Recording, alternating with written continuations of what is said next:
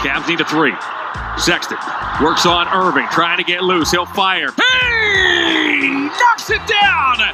Ground. Here goes Okoro to the bucket, and oh my! Okoro throws it down. 10 seconds to go. Here comes Collin Sexton. Sexton chased by Hill. Off to Stevens. Oh my! 45 ticks to go. That shot is blocked by Nance. Get that big stuff out of here. Prince knocks down that Harden pass. Garland's there. Garland upstairs for Allen. Oh, look out! There you go. That's called team ball right there. All right, welcome in to Locked On Knicks. I am Alex Wolf. I'm editor-in-chief of Knicks site The Strickland, which you can find at thestrick.land. He is Gavin Shaw, resumed play-by-play man, and of course, Knicks podcaster. And we have an awesome guest today, very timely guest that we worked quickly to get on the line with, Evan Dammarell of Locked On Cavs and Fear the Sword, editor over there on that website. Evan, how are you doing, man? How's everything going in the last 24 hours or so with all these rumors? No, it's going pretty well. And contrary to what Twitter says, Cleveland's a pretty nice place to live compared to New York City. I think both are great, but just want to plant my flag there and say it's a great place to visit, despite what Joakim Noah says too. Well, that's an admirable stance to take. So, oh no, I was on the radio last night to talk about this Collin Sexton stuff, and they let into that. Like, how do you feel about New York? And I'm like, I got quite a few Knicks fans now following me, like in the last 5 or 6 hours or so. So I don't want to completely dump on the city, but I'm just like, Cleveland's a gem. I just think it's the butt of every sports joke. So it's okay. They'll be back someday. That's a take, Evan. All right. I've never been to Cleveland, so I can't retort in any fashion. I'm sure it's great.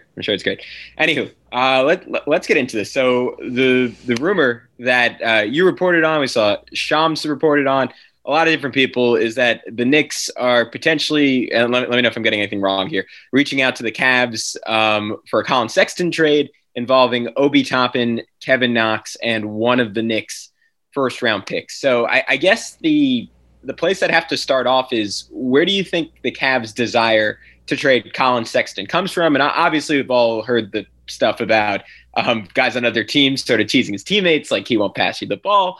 And obviously this Cleveland rebuild is in sort of a fascinating place right now, where they could theoretically like overload on guards if they were to go certain directions in the draft. Kobe Altman, his position is kind of tenuous. There are a lot of balls in the air for Cleveland, a lot of different directions they could go with this rebuild. And yet Collin Sexton, at least on paper, is sort of a premium young talent, and not one that a lot of teams in Cleveland's situation would sort of be keen on sending out. Yeah, well, there's a lot to unpack here with Collin. So from the trade side of things, we can start there and then just kind of let this roll out, because regular listeners of Locked On Cavs and Cleveland fans in general think I don't like Collin Sexton, which is nothing further from the truth. I like Collin a lot, but there's a lot to unpack with him, and we can do all that together today. There's a lot of good, there's some bad, but on the trade side of things, I think a lot of this stems from the fact that Collin Sexton is rookie max extension eligible. I think the number off the top of my head is $163.8 million over 5 years is what the maximum value Cleveland could pay him is. And that's tough to pay a player where there's a lot of unknown variables with, and especially when you're a team like Cleveland, where you are a couple years removed from this point of LeBron James leaving town a second time and Kyrie Irving burning every bridge on his way out as well, and Kevin Love just kind of being here, which, as an aside, it's absolutely wild to think Kevin Love is the last man standing for that 2016 squad, especially in their heyday. He was in every trade rumor. But Collin and his camp, and I agree with him and his agent's philosophy. He's represented by CAA, which is a great agency.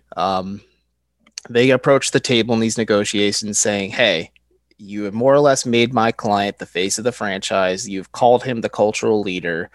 He has tangible evidence that shows he's improved, and he's not the player that you thought he was out of Alabama, where coming out of Alabama, he was viewed more in the vein of an Eric Bledsoe, where he is a crazy wingspan. He's a defensive point guard who can maybe defend both ones and twos, and then he's not going to be a 3-point shooter. And it's like, the inverse of that, where Collin Sexton, and we'll touch on this later, I'm sure, is not a very good defensive player. And he does have the God-given ability to play defense, but he has become an elite 3-level scorer, and he's a great 3-point shooter. And I think the most promising thing in addition to his game is, other than, the bump in playmaking at the end of the season this year, is the fact that he plays balls to the wall every single possession, and he is drawing contact consistently now and getting to the line, which is promising. And since he's such a good shooter, he's a reliable free throw shooter. So you approach the table and say all these things. And then you also add the caveat, the fact that Cleveland's not a free agent destination. They have to build through the draft or some smart trades, or a cheap owner like Tillman Fertitta not wanting Jared Allen. And you kind of build smartly through that and build a respectable young core that's kind of lacking this star player. But when you tried out this guy, and also as an aside too, Cleveland voted Collin Sexton Player of the Week every week for 2 years. It feels like this year was a little different. Darius Garland and Jared Allen got a little love, but you have all these things and you say, okay, well, my client wants top dollar. And I think that makes Cleveland uncomfortable. And I know a lot of folks say, like, well, why don't they just not pay him this summer and wait till he becomes a restricted free agent? There's a problem in that too. What if he signs an offer sheet? And I use like the Brooklyn Nets with Tyler Johnson a few years ago as an example, where Miami had to match it, but that's a volatile contract that nobody wants, because in the grand scheme of the league, like I've talked to several teams at this point, over 20, I'd want to say actually. And at most, Collin would make $22.5 million annually, and that's over 4 years. And so do the math there. That's just a flat number, or as low as $18 million or so. And Cleveland, knowing that, like, a team could just sign him for way more than that, and then he doesn't become a desirable trade asset. So I think they're starting to explore the market a little bit and see what teams are interested. I know a lot of teams are. They're kind of monitoring the situation, but New York's really just become a prominent feature in this. And I know on the Sexton side of things, like, their preference is to go to New York because of the CAA connection, and because when you're 22 years old and you're about to become a multimillionaire, why wouldn't you want to live in New York City? I mean, I would. Or Miami, because he really looks up to Jimmy Butler and wants to play alongside him. Like, those are the two contending forces. And at this point, New York's being aggressive. I wonder how aggressive, if they're willing to take on Kevin Love's contract. I think this trade really gets some legs to it, but I think the same goes for Miami. If they're willing to take on Kevin Love, and if that gets them, if that's the price to get Collin Sexton, I think that balances things out. But New York's appeal is they could offer a few more things that are of interest. And I know Cavs fans are expecting like an RJ Barrett, or let's say New Orleans enters the conversation. They say Brandon Ingram somehow becomes available. I've been the one saying for a while now that, hey, let's pump the brakes a little bit and not say, hey, we're going to go for one of the best young players on this team because this is our best young player. The Cavs are negotiating from a position of disadvantage because it's now known at this point that Collin Sexton's on the trade market, and teams can lowball the hell out of him because you have to find a team that wants to extend Collin. And I don't think there's going to be many of those if he's asking for that kind of money. But if you send him to like a New York or a Miami, with New York being a playoff team, Miami just being removed from the NBA Finals last season, the numbers are a little different. The metrics and the calculus is a little different too. But just to jump back, I think I said a few days before the Shams report dropped, I think it was Sunday. Yeah, I saw. It's funny. So I dropped the tweet, put my phone on Do Not Disturb, because I went to go see Black Widow, which perfectly okay movie. Fun to see a Marvel movie in theaters again. But I saw it blew up a little bit. But yeah, New York and Miami are interested, and I think New York being the most aggressive suitor isn't surprising at this point. A lot of it is that CAA connection, but I really like Collin's fit on this Knicks team, and we can talk about that in a bit, but that's just kind of where everything's at. I think it's more exploratory stuff, but I think there is some fire to this smoke, and we're going to really start seeing it get a little crazy closer to the draft, which is about 2 weeks away at this point, so it's only going to get louder. Yeah, so, you said it before we kind of started really going there that there's a lot to unpack. And I agree. There is, I think, a lot to unpack with Sexton. I mean, on the surface, if you're just looking at like his basketball reference page, you're like, why is this kid even available? Like 24 points, the shooting slashes are honestly, I mean, I won't go so far as to say elite, but I mean, he's put up really good shooting slash lines for all 3 years in the league, to be honest. This year shot 47.5%. Overall, 37.1% on 4.4 3-point attempts per game, shot 81.5% from the free throw line on 6.5 attempts per game. He's had upticks every single year in field goals attempted, field goals made, 3-pointers attempted, 3-pointers made, and free throws attempted, free throws made. So, showing growth as far as being able to get his shots every single year.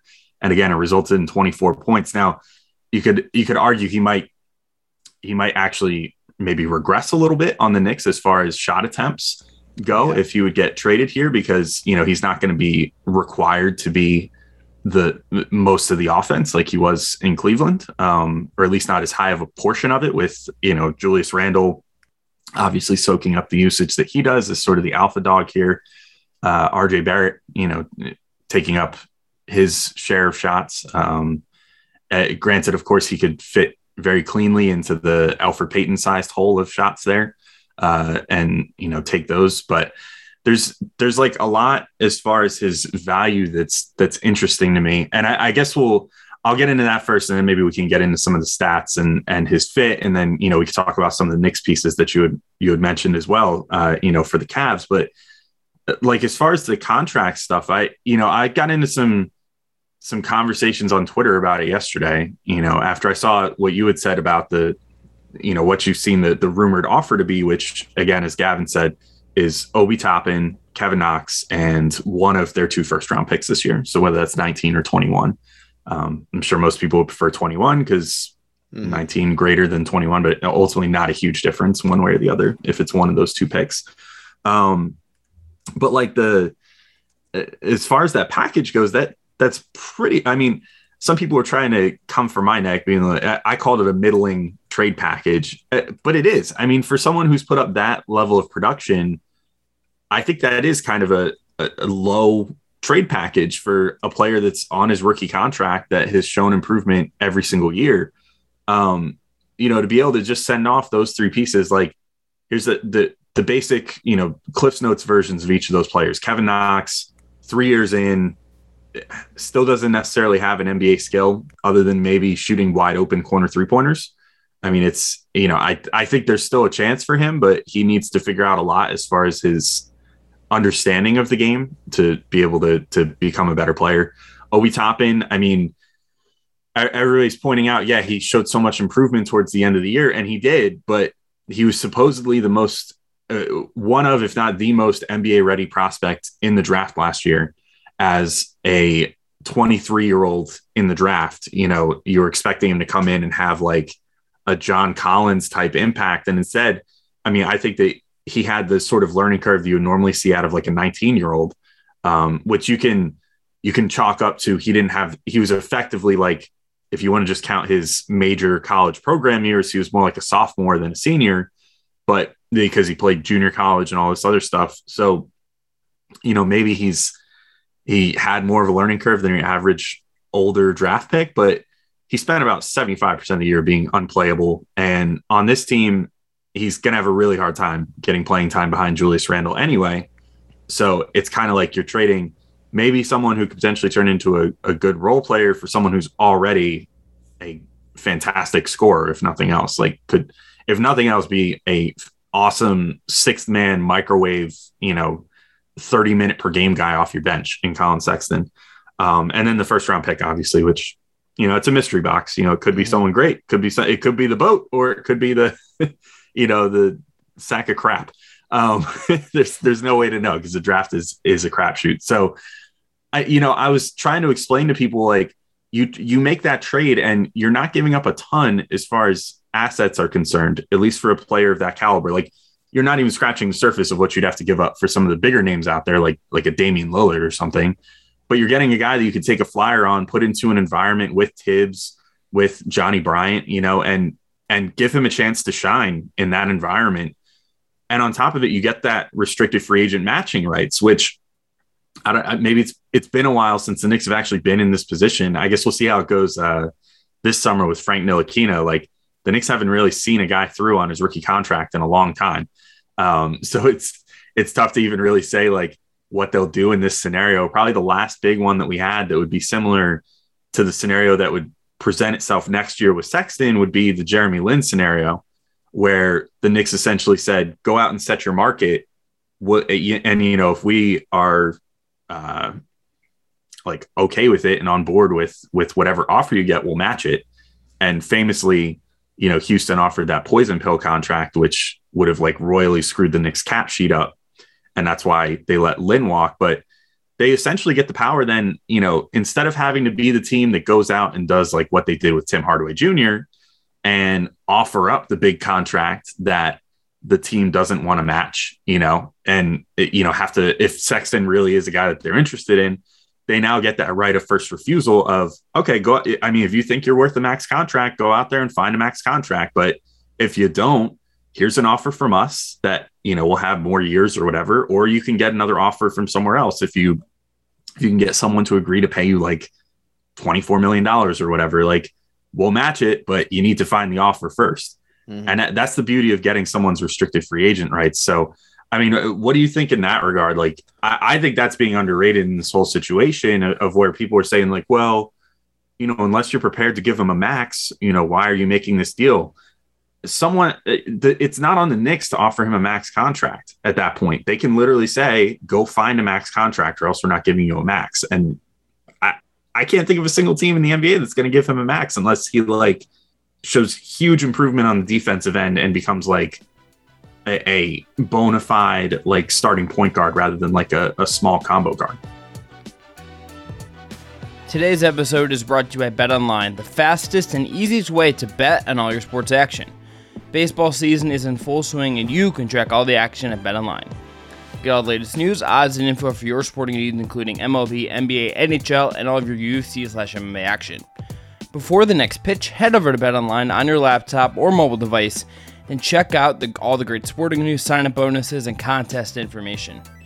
Do not sit on the sidelines anymore, as this is your chance to get into the game as teams prep for the runs to the playoffs. Head to the website or use your mobile device to sign up today and receive your 50% welcome bonus on your first deposit. That's promo code LOCKEDON, and remember, it's BetOnline, your online sports book experts.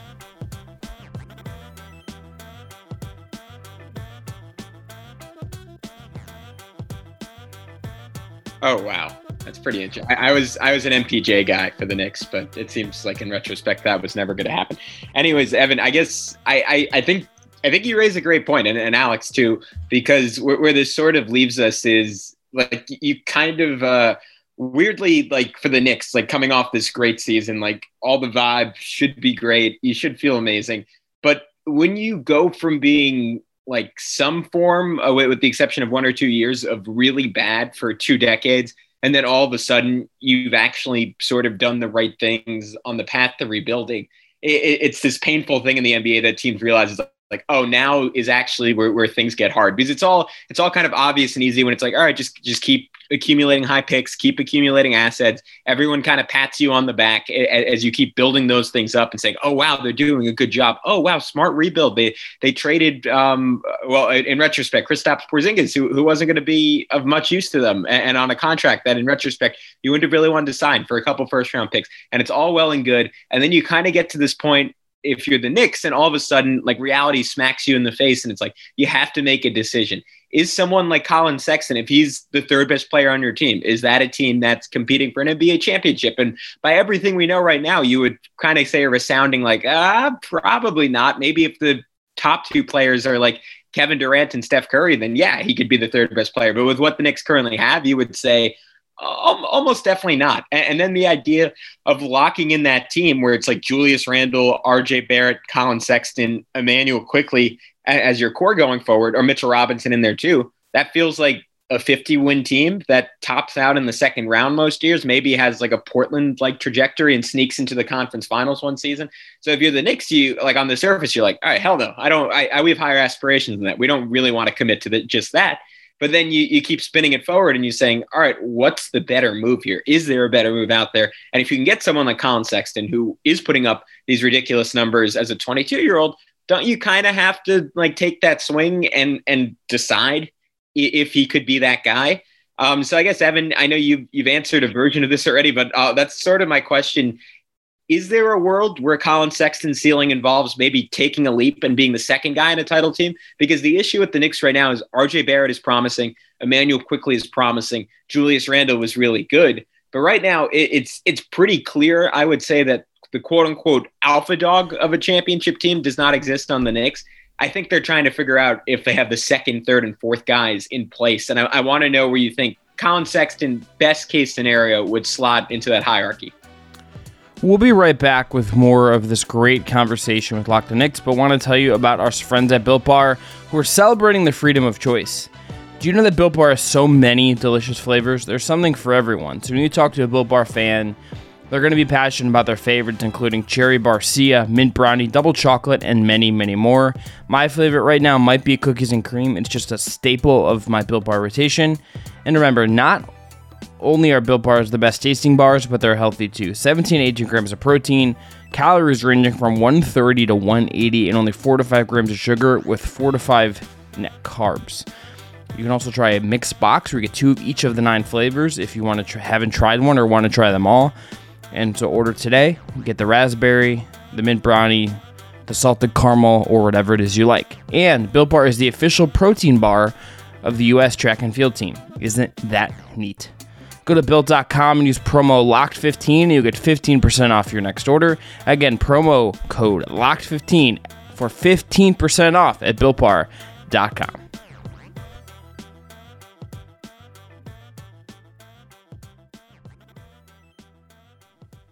Yeah, it's complicated because when the Cavs traded for Jared Allen, Kobe Altman made a point to share with the media that it's better to have him in-house because of that restricted free agency bonus. And I think Cleveland is just a team that is also anxious because, like I said, they aren't a free agent destination, and there is a fear that maybe they get priced out of what they're comfortable paying Collin, and they're also a reactionary franchise too. You look at the Kevin Love extension, a lot of that came from LeBron leaving for the Lakers, and they slapped a hefty price tag to an oft-injured forward who is now on the wrong side of 30 and is pretty much one of the worst contracts in the league at this point. I mean, Chris Paul and Russell Westbrook have had little nice resurgences, but waiting for Kevin Love to have his chance. But at this point, yeah, I think if the Cavs were going to take that gamble, it might be a little bit riskier, but I think the luxury of the Knicks being a pretty more stable organization, and like you said, you can plug him into a role, and my buddy Ty Windish pointed this out to me, and I think it's a really smart analysis where if, let's say, theoretically, Collin Sexton were to join the Knicks, he would be a very nice option off the bench for them where he could play the same role Derrick Rose did in the playoffs where Rose is the most dominant player at times and probably the best player for the Knicks at times in their series against Atlanta, but because Julius Randle was nullified. And you look at that and you say, okay, well, Rose has a lot of mileage on his body. He is pretty oft injured. It's nice to see him have that little resurgence that he did with the Knicks. And after he floated around the league, after, funnily enough, leaving Cleveland, you put Collin Sexton in that role, who isn't injured much at all. Like his rookie season, he played all 82 games. He played all 65 of the shortened season this year. He missed 12 this year because of just some nagging stuff, but it was nothing too concerning. I think it was an ankle sprain that just kept him out for a while off the top of my head. But you put that in, you could be cooking there because the Knicks could kind of bludgeon teams to death with Sexton coming off the bench and being a spark plug. And like you said, I think the Knicks would have that luxury to let him say, okay, go out there and find a max contract. If you don't, we'll have an offer sheet waiting for you. And I just don't know if Cleveland has that option because they're such a reactionary franchise that they could be scared that they could lose this asset for nothing if they find an offer that they can't match. And the same could be said for Jared Allen too. Like Jared Allen could sign a lucrative offer sheet with Charlotte or Toronto, or I know San Antonio is interested in him as well, and they could lose him for nothing. And I guess that's just the reality of today's NBA too, is you just face these risks and pitfalls. But I think just New York has the added ammunition, the fact that we're already a playoff team. We're the Knicks. I know like people like to use them as a butt of a joke every now and then, but there's some legitimacy to playing in New York City and playing at Madison Square Garden. It's a very well respected thing. And I know like Dolan's kind of tarnished the brand a little bit, but I think the Knicks having a stable year this year and being one of the fun stories in the league, and Tom Thibodeau just coaching the hell out of this team has really put them back on the upswing and made them an appealing destination again. But we'll kind of see how that unfolds. So if you put Collin in that New York situation, I think it's a lot easier for the Knicks to kind of play that gamble. But then you have Cleveland, who Still seems like they have no direction at this point. They drafted Darius Garland the year after they draft Sexton.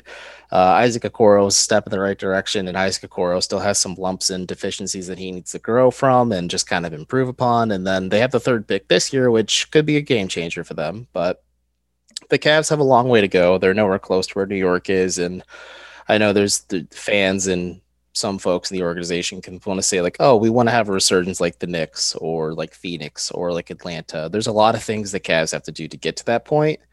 And I think because of that uncertainty, you can really, really shoot your shot if you're Colin Sexton's agent and say like, okay, my client's arguably the best young player on this roster. And even though he doesn't really raise the ceiling of this organization, he also doesn't make them bottom out either. Like you said, Colin Sexton would take a lot less shots in New York, and I draw the flack of a lot of listeners and Cavs fans, and I say he puts up a lot of empty calories sometimes, or it seems like he's a volume scorer, which I think he is. He took 18 shots a game last year, and he shot 47.5% from the floor. So there's a little bit of validity to that. So yes, the counting stats would go down a lot, and not a lot, but they go down a bit in New York. But I think since he's so efficient, he would make the most of his attempts.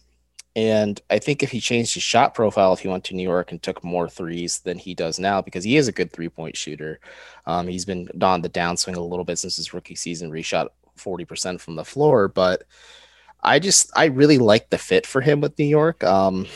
If everything was on the table and there were so many teams that were interested, whether it's the Lakers or the Pacers or anybody else, I'd say the Heat's the best fit for him because Jimmy Butler's a playmaking wing, and that's such a rare commodity in this league today. But you could pair a bucket getter like Sexton where you don't have to worry much about the playmaking on his part. And yeah, at the end of the season, there was an uptick in playmaking. Some of it does come from the fact that Colin reads every bit of media about him. I had his family reach out because I wrote an article about how it says like, hey, this was his sophomore season. He was having a rough slump to start things. And then like, he just couldn't hit a three to save his life. And I said like, yeah, statistically speaking though, like it should balance back out. And like, I just gave hard data and his family reached out and said like, yeah, Colin really appreciate that. He reads everything about him and uses like his haters as motivation. It's a cliche, but it makes sense. But someone from the Athletic dropped a piece saying that like whenever he's on the floor, opposing teammates or opposing players will say he's not going to pass the ball to you. And some of the veterans in Cleveland's locker room and some of the other players in Cleveland's locker room in the young core were frustrated with him and the fact that when Colin's on the floor, he was incredibly ball dominant. And when Darius Garland is out, you saw a huge uptick in playmaking from Colin. I think that's encouraging for sure. I think that's a good thing if he can keep that up. But I want to make sure it's sustainable too, because his rookie season, he didn't pass double-digit assists until the 82nd game of the year. And so that's when he hit 10 assists. And then for a while, like he would have high assist games where like he had that massive outburst where he ruined the Brooklyn Nets big three debut. And then the following night where he had 42 points and the following night he had 21 points and 11 assists because he was the primary focus of Brooklyn's defense and he looked to move the rock instead. I need more of that until I can comfortably say, yeah, this kid's going to be a playmaker and like this is the next leap. And defensively, maybe it's a coaching thing, maybe it's a system thing. The Cavs play a lot of drop coverage, and I just think it's also Colin being exposed as a 6'1" guard and being forced to defend some two guards on a night-to-night basis. Like he's drawn the task of defending James Harden. He's drawn the task of defending LeBron James in certain switches. He's drawn the task of defending so many talented two guards in this league, and it's just like it's unfair for him, and like it's an untenable position. I think his defensive metrics have been kind of obliterated because of that. I think he should be playing the point just because of how small he is. I think in an ideal scenario, you look to put him next to a bigger bodied defensive player, whether it's a wing or just a two guard in general, to kind of cover up some of the deficiencies and such. That's why I think also Jimmy Butler's a better fit for him, but that's just kind of where I'm at. I think if you put him in the Thib system, though, and I think Thibodeau could really, if he can tap into that God-given ability, because I think he has a 7-foot wingspan. And coming out of Alabama, like I said, he drew comparisons to Eric Bledsoe because he was a good defender, and Avery Johnson was coaching the hell out of him defensively. Like, there's something there. It just got lost along the way, but I don't think it's so lost that it can never be found again. It's fair. Oh, I wasn't either. I wanted Shai Gilgeous-Alexander so badly for the Cavs, and apparently days leading up to the draft, Shai Gilgeous-Alexander told Cleveland not to draft him, and it just all fell apart from there. Yeah. All right, Evan, this is the final question on my end, but in terms of the timeline of this trade, how much do you think how the draft actually factors out is relevant? Because to me, and maybe I'm completely off on this, and the Sexton thing is really its own variable, but I would assume it's contingent on the Cavs ending up with Jalen Green, right? Because if they get Evan Mobley, are they still set on trading away Collin Sexton? Because then all of a sudden you are kind of stuck looking for that second creator again. Next to Darius Garland, and obviously no one that they get back from the Knicks unless they really hit that first round pick. Want to say before will necessarily we move on fill that from role. that, so would you say this is something that could only happen about his after family the draft, reaching out or do you think this is that's noted? Thank you for the warning. So I'll make sure if the Knicks trade for him not to share my story once again about how I cheered louder for the Cavs taking Sexton on draft night than the Knicks taking Knox, because I felt that the Cavs had just saved the Knicks from themselves that night. Because the Knicks were linked to Sexton. I was not a Sexton fan coming into the draft. So, yeah. Yeah. See, that's a tough question. I don't know if you want to really say he's the alpha dog, because that's the mystery box when it comes to Collin Sexton. And like we talk about draft picks being, a boat's a boat, but a mystery box could be anything at this point. I really can't say, because if you want to look at Cleveland over the last 3 years with Collin Sexton, it's been a pretty flat line for them where they've been consistently picking in the top of the draft. This year is a little bit of an exception. They did flirt with trying to make the play-in for a little bit, but once that was out of reach, they kind of pulled back a little bit and worked things out that way, and then just everything kind of fell in their favor. I think it just depends on what he looks like in a winning situation for me to really properly evaluate that, because for Cavs fans at least, and some folks who cover this team closely, they use comparisons like Donovan Mitchell, where they're at the same point relatively in their careers, where like Collin's putting up similar numbers to Don, or Devin Booker in terms of shooting. Like that's a really outlandish one I've heard, and I kind of roll my eyes at that, where I say those are unfair comparisons. It's like when Darius Garland was drawing comparisons to Steph Curry. I think they're kind of lazy at times too, and I know people try to use cherry pick stats to back that up. I think you need to put Collin Sexton on a winning team to really have an idea of what kind of player he's going to be. And then you say, okay, can he be the alpha dog, or can he be the second fiddle to a true alpha or star, or will he be a complementary piece that really just provides a scoring punch, although like a Jordan Clarkson does for the Utah Jazz? That's the unknown with him, is what kind of player is he? And I think we're starting to get a better idea with his limitations still being present from his rookie season to now. And, some of the deficiencies being ironed out and kind of some of the wrinkles in his game being figured out. Like that's helpful, but there's still a little bit to go. And I think I need to see him in a winning situation. And because Cleveland is not really going anywhere fast, they may try to make some rush moves to try and make themselves more of a winning team. If you want to look at like advanced metrics, Collin has had an impact on winning for the Cavs. Like he was a key factor in a lot of Cleveland's wins, but at the same time, like he hasn't had like this massive leap to say like, okay, this guy's going to be the alpha. This guy's going to be either our first or second best player. I think he's going to be a very good complementary player. And historically for the 8th pick, that's not a bad thing. Like I think Channing Frye is another notable 8th overall pick. And at this point, you get the most you can get. But I think that's the other thing with fandom is fans will overvalue a lot of their players, and that's where a lot of the confusion and breakdowns can happen too. So you already sort of touched on these things a little bit. I want to throw a couple stats out there though, and just get some additional perspective, particularly on the defensive end. For one, you mentioned the playmaking, that he's had some flashes where it seems like maybe he's turning a corner, but they're just that, they're flashes. But he did see a 10% uptick in his assist percentage this year from what was quite frankly a pretty abysmal number of like the low teens for someone who nominally coming out of college was considered a point guard to now up to, I think it was like 22.5% this year. I didn't write down the number. I just wrote down that it was a plus 10%. I know it was like roughly in that range, which is, I think for a true point guard, quote unquote, you would want like 30+% assist percentage, but still certainly better than 12%. And maybe it goes a little bit towards dispelling his reputation as a ball hog and maybe showing some growth. Now that, you could say too that the Cavs added some more talent this past year. So maybe he finally just started trusting his teammates more rather than feeling like he had to do everything. The other thing is his defense. And that's the one that really perplexes me, because you noted, like, when he was coming out of college, he was supposed to be this like defensive stalwart, and there was the famous little clip from Summer League that came out his first year where, it's freaking Summer League and he's out there like slapping the floor and like daring whoever it was to try to get by him or whatever. Like, I forget who they were even playing. I just remember Collin Sexton like slapping the floor with a guy dribbling the ball in front of him with like a crazed look in his eyes, which is the other thing. Collin Sexton scares me a little bit. He constantly looks like he's on the verge of like murdering somebody. But it seemed like he was going to be almost like, I don't know, like Patrick Beverley or something. Like, I think that's what some people thought he was going to be out of college. Like, just this like kind of like scrappy, smaller defensive guard. Baseline comp was Patrick Beverley, with like his absolute ceiling being Eric Bledsoe, before Eric Bledsoe kind of became a not valuable commodity in the league.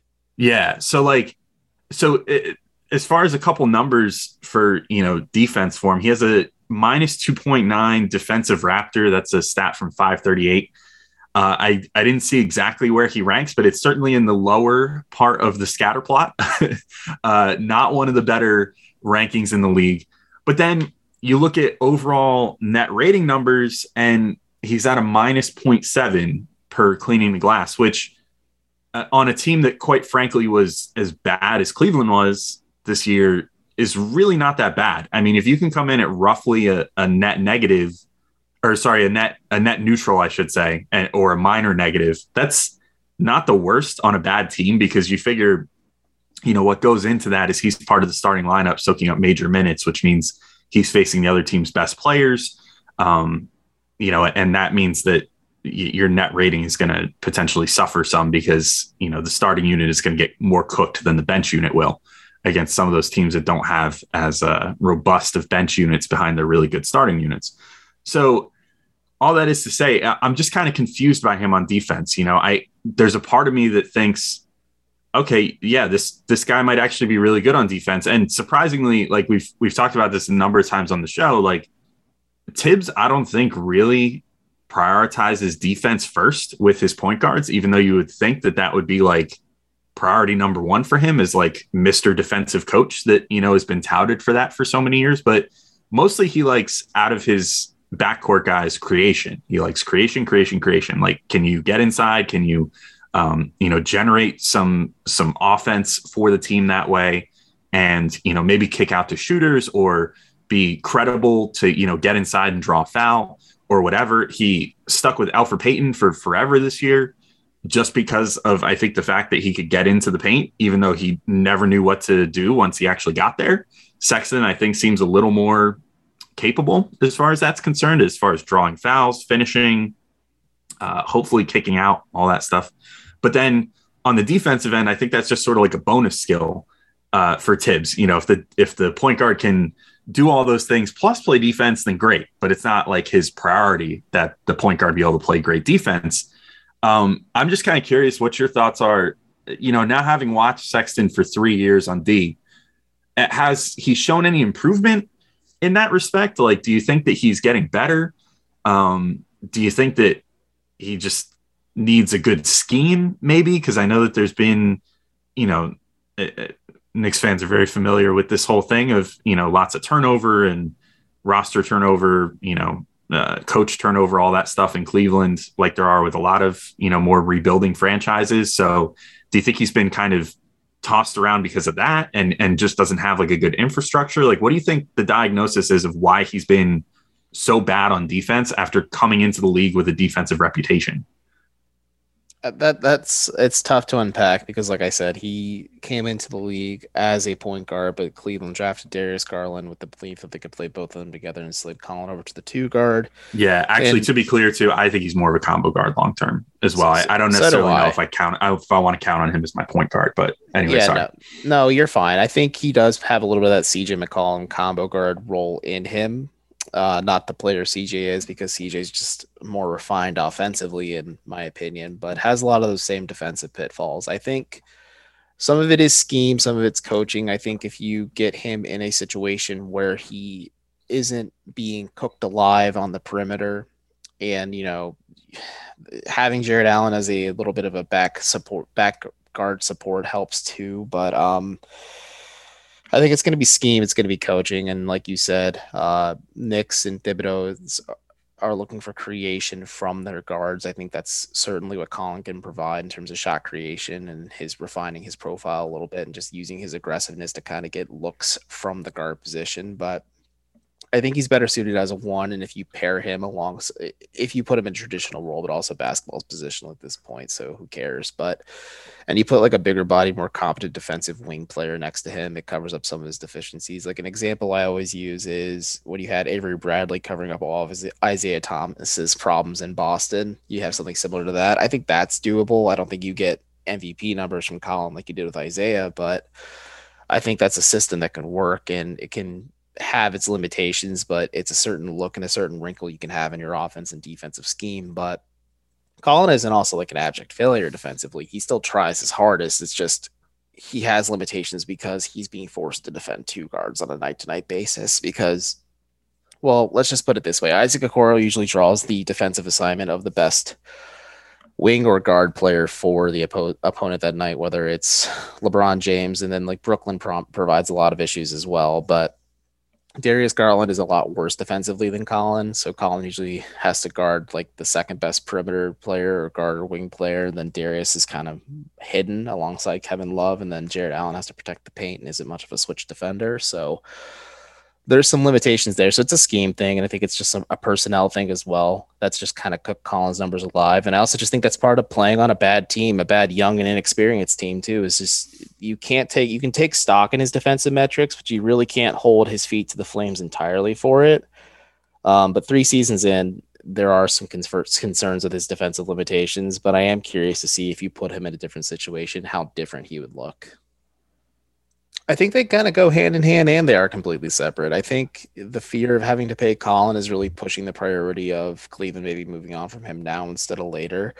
But if they get Jalen Green, the decision's a lot easier. I know Jalen Green's certainly raw, but he is a big body shot creator that is a lot of things that Kevin Porter Jr. was for Cleveland. I think if KPJ was still here, the Cavs wouldn't be nearly as hesitant to trade Collin at times either, because you're right, like you're losing some scoring, you're losing a lot of shot creation from Collin there, and that's hard to replicate and reproduce. But I think a lot of it hinges as well as, like, let's say Sharif Cooper is available, and I know he's listed at 6'1", but he's measured at 6'4" at the combine. Like, I know the Cavs are big fans of his as well, and they want to try and address the backup point guard issue as well. And maybe if they get Jalen Green at 3, I think, yeah, it really opens doors for him. But if it's Evan Mobley at 3, I think the Cavs are still going to explore this because they have to do their due diligence.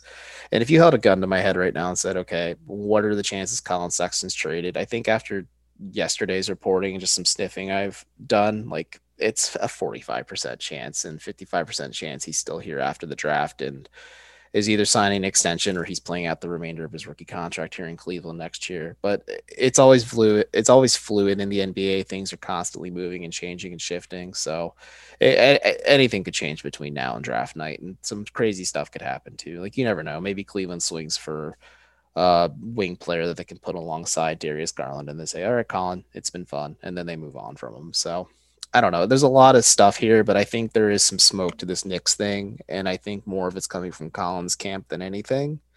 And I do think there is a mutual interest with all parties involved if this were to happen, and it would be a shame to see him go, but I'd rather see Collin thrive in a situation and for the Cavs to not have to worry about or wring their hands over paying him.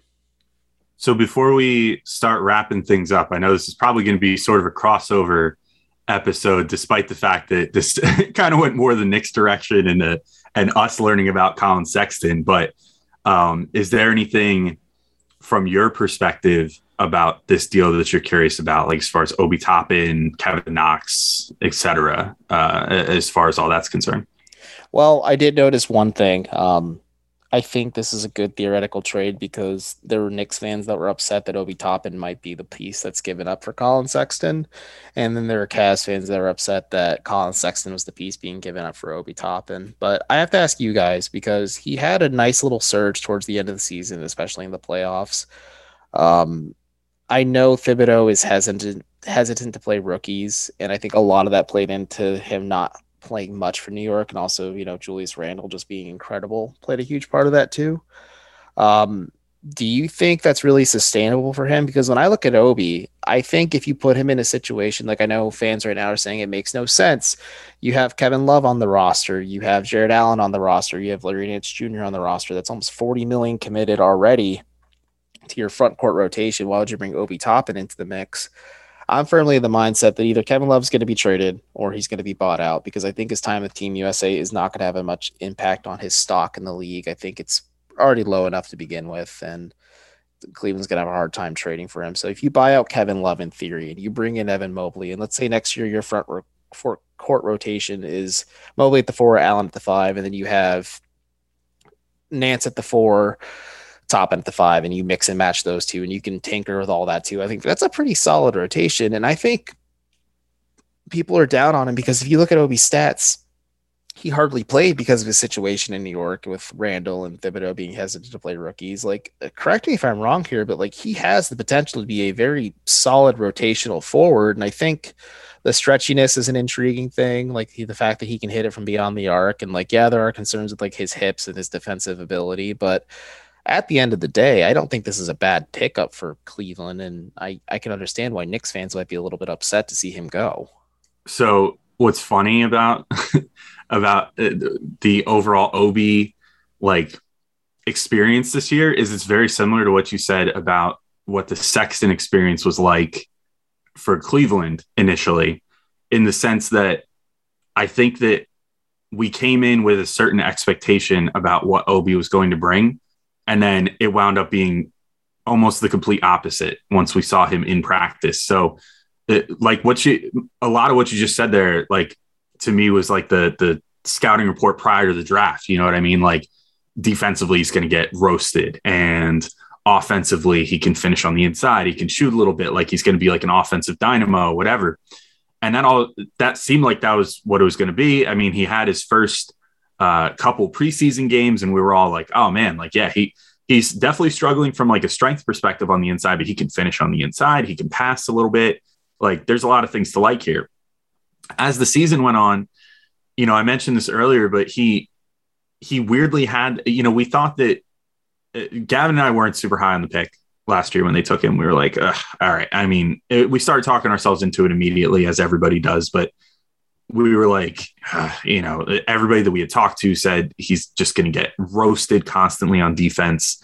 He'll probably be splashy and fun to watch because of the dunks and everything, and, playing in a pick and roll situation and whatever. But by and large, he's probably going to be a negative player for like his whole career. And so we came in kind of expecting that. What ended up happening was he was actually really uncomfortable on offense, where we thought that he was going to really take off. And maybe part of that is a limited playing time, but despite Tibbs's rep of being a guy that doesn't trust rookies and doesn't, let them kind of cook and do their thing, maybe it was a front office directive, maybe it was just him turning over a new leaf. But I mean, through hell or high water, he pretty much gave Obi like 10 minutes per game, no matter what. Which most nights was about all you could afford because he refused to play Randall and Obi together. So, it was basically whatever minutes that Randall wasn't playing, Obi would play. And he stuck with them even when, there were stretches around like a month into the season where Obi was like basically unplayable, which sounds mean, but it's the truth. He couldn't hit a shot.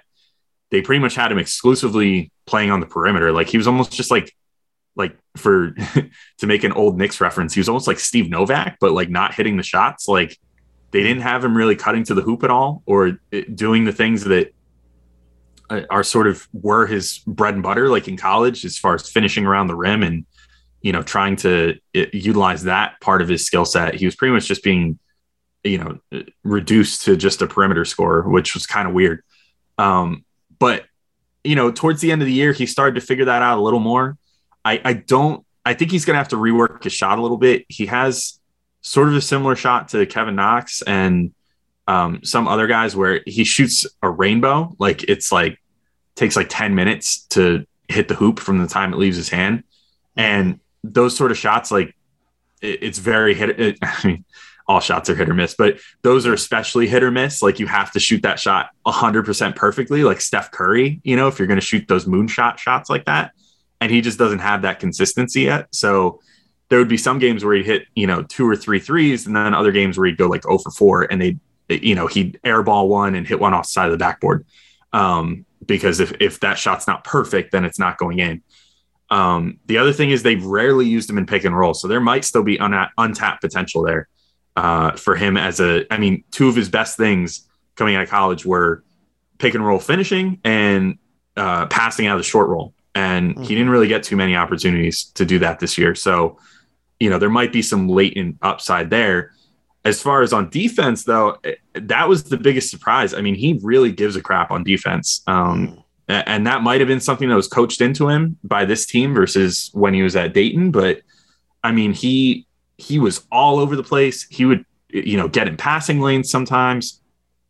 He showed a little bit of, I wouldn't call it rim protection per se, but the ability to get a block from time to time, if he helped over at the right moment, he was able to use his verticality to get up and disrupt people's shots around the hoop. And he was pretty good on the perimeter too. There was a couple possessions towards the end of the season when he was really getting playing time where he stymied some really good perimeter players on the outside and, bottled them up. And I was like, wow, I thought this was going to be the stuff that, he was just going to get torched like on every switch. And he played them admirably well for someone who had the defensive rep or lack thereof that he did coming out of college. So, I think that he surprised on defense. He definitely, it was part schematic and part just him looking really uncomfortable for most of the year, but I would say that he underwhelmed on offense. He was showing flashes towards the end of the year. All in all, though, like I would put his ceiling at like a really solid role player, at least right now. I do think that, there's those draft age concerns too, where he was like one of the oldest rookies ever coming out of the draft, or like at least in the modern era, of where we see so many guys that are like 18, 19, 20 years old come out. He was one of the oldest picks, in that time frame. And so I don't know how much upside there is. I will say he was a late bloomer. Like, I don't know if you're familiar. Like, I get the feeling that you did a lot of scouting like we did last year because the Cavs were heavily linked to him prior to the draft.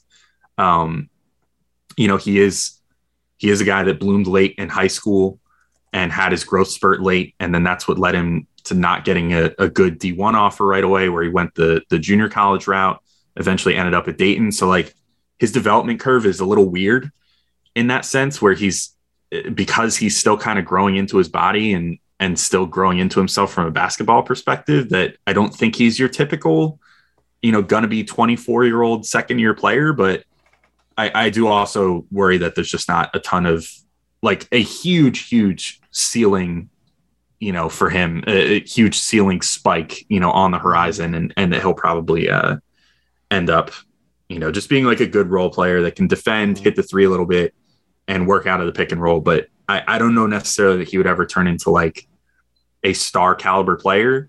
Yeah. And possibly it's too soon to say if he could become a viable starter long-term, but like, I wouldn't be surprised if he was ultimately like a 20-minute per game bench piece either. No, that absolutely makes sense to me. And I think you and I have the same vision for Obi. And I became acquainted with him once the Cavs are kind of interested, or expressing interest at least, for him at 5. And as we know how it went down, their guy all along was really Isaac Okoro, but it was more due diligence, and Cavs fans were freaking out just because of things like that. But I guess before we wrap up, because we've been recording for almost an hour now, and I can hear Nick Angstadt coming in like a force telling me that these need to be a half hour. But how do you feel about his fit in Cleveland? Like I said, I personally believe Kevin Love won't be here next season, but in my envisioned role in him, if they take Evan Mobley, the third overall pick, would you think Obi would fit really well as a rotational 4 or 5 off the bench for Cleveland? Then maybe in time you could start him as your 4 and you put Evan Mobley at the 5 if they moved on from Jared Allen. Like that's how I kind of envision it. Yeah, he'll be an older sophomore player, like you said, but him trying his hardest on defense and him showing a little bit of what he does have offensively, like in terms of just his springiness and his ability to pass in the short roll and things like that. Like those are all appealing things and kind of more or less things Cleveland needs in terms of just depth. Do you like the fit with Obi, or do you think he'd be better off elsewhere? I like him a lot better with Mobley than I do with Allen.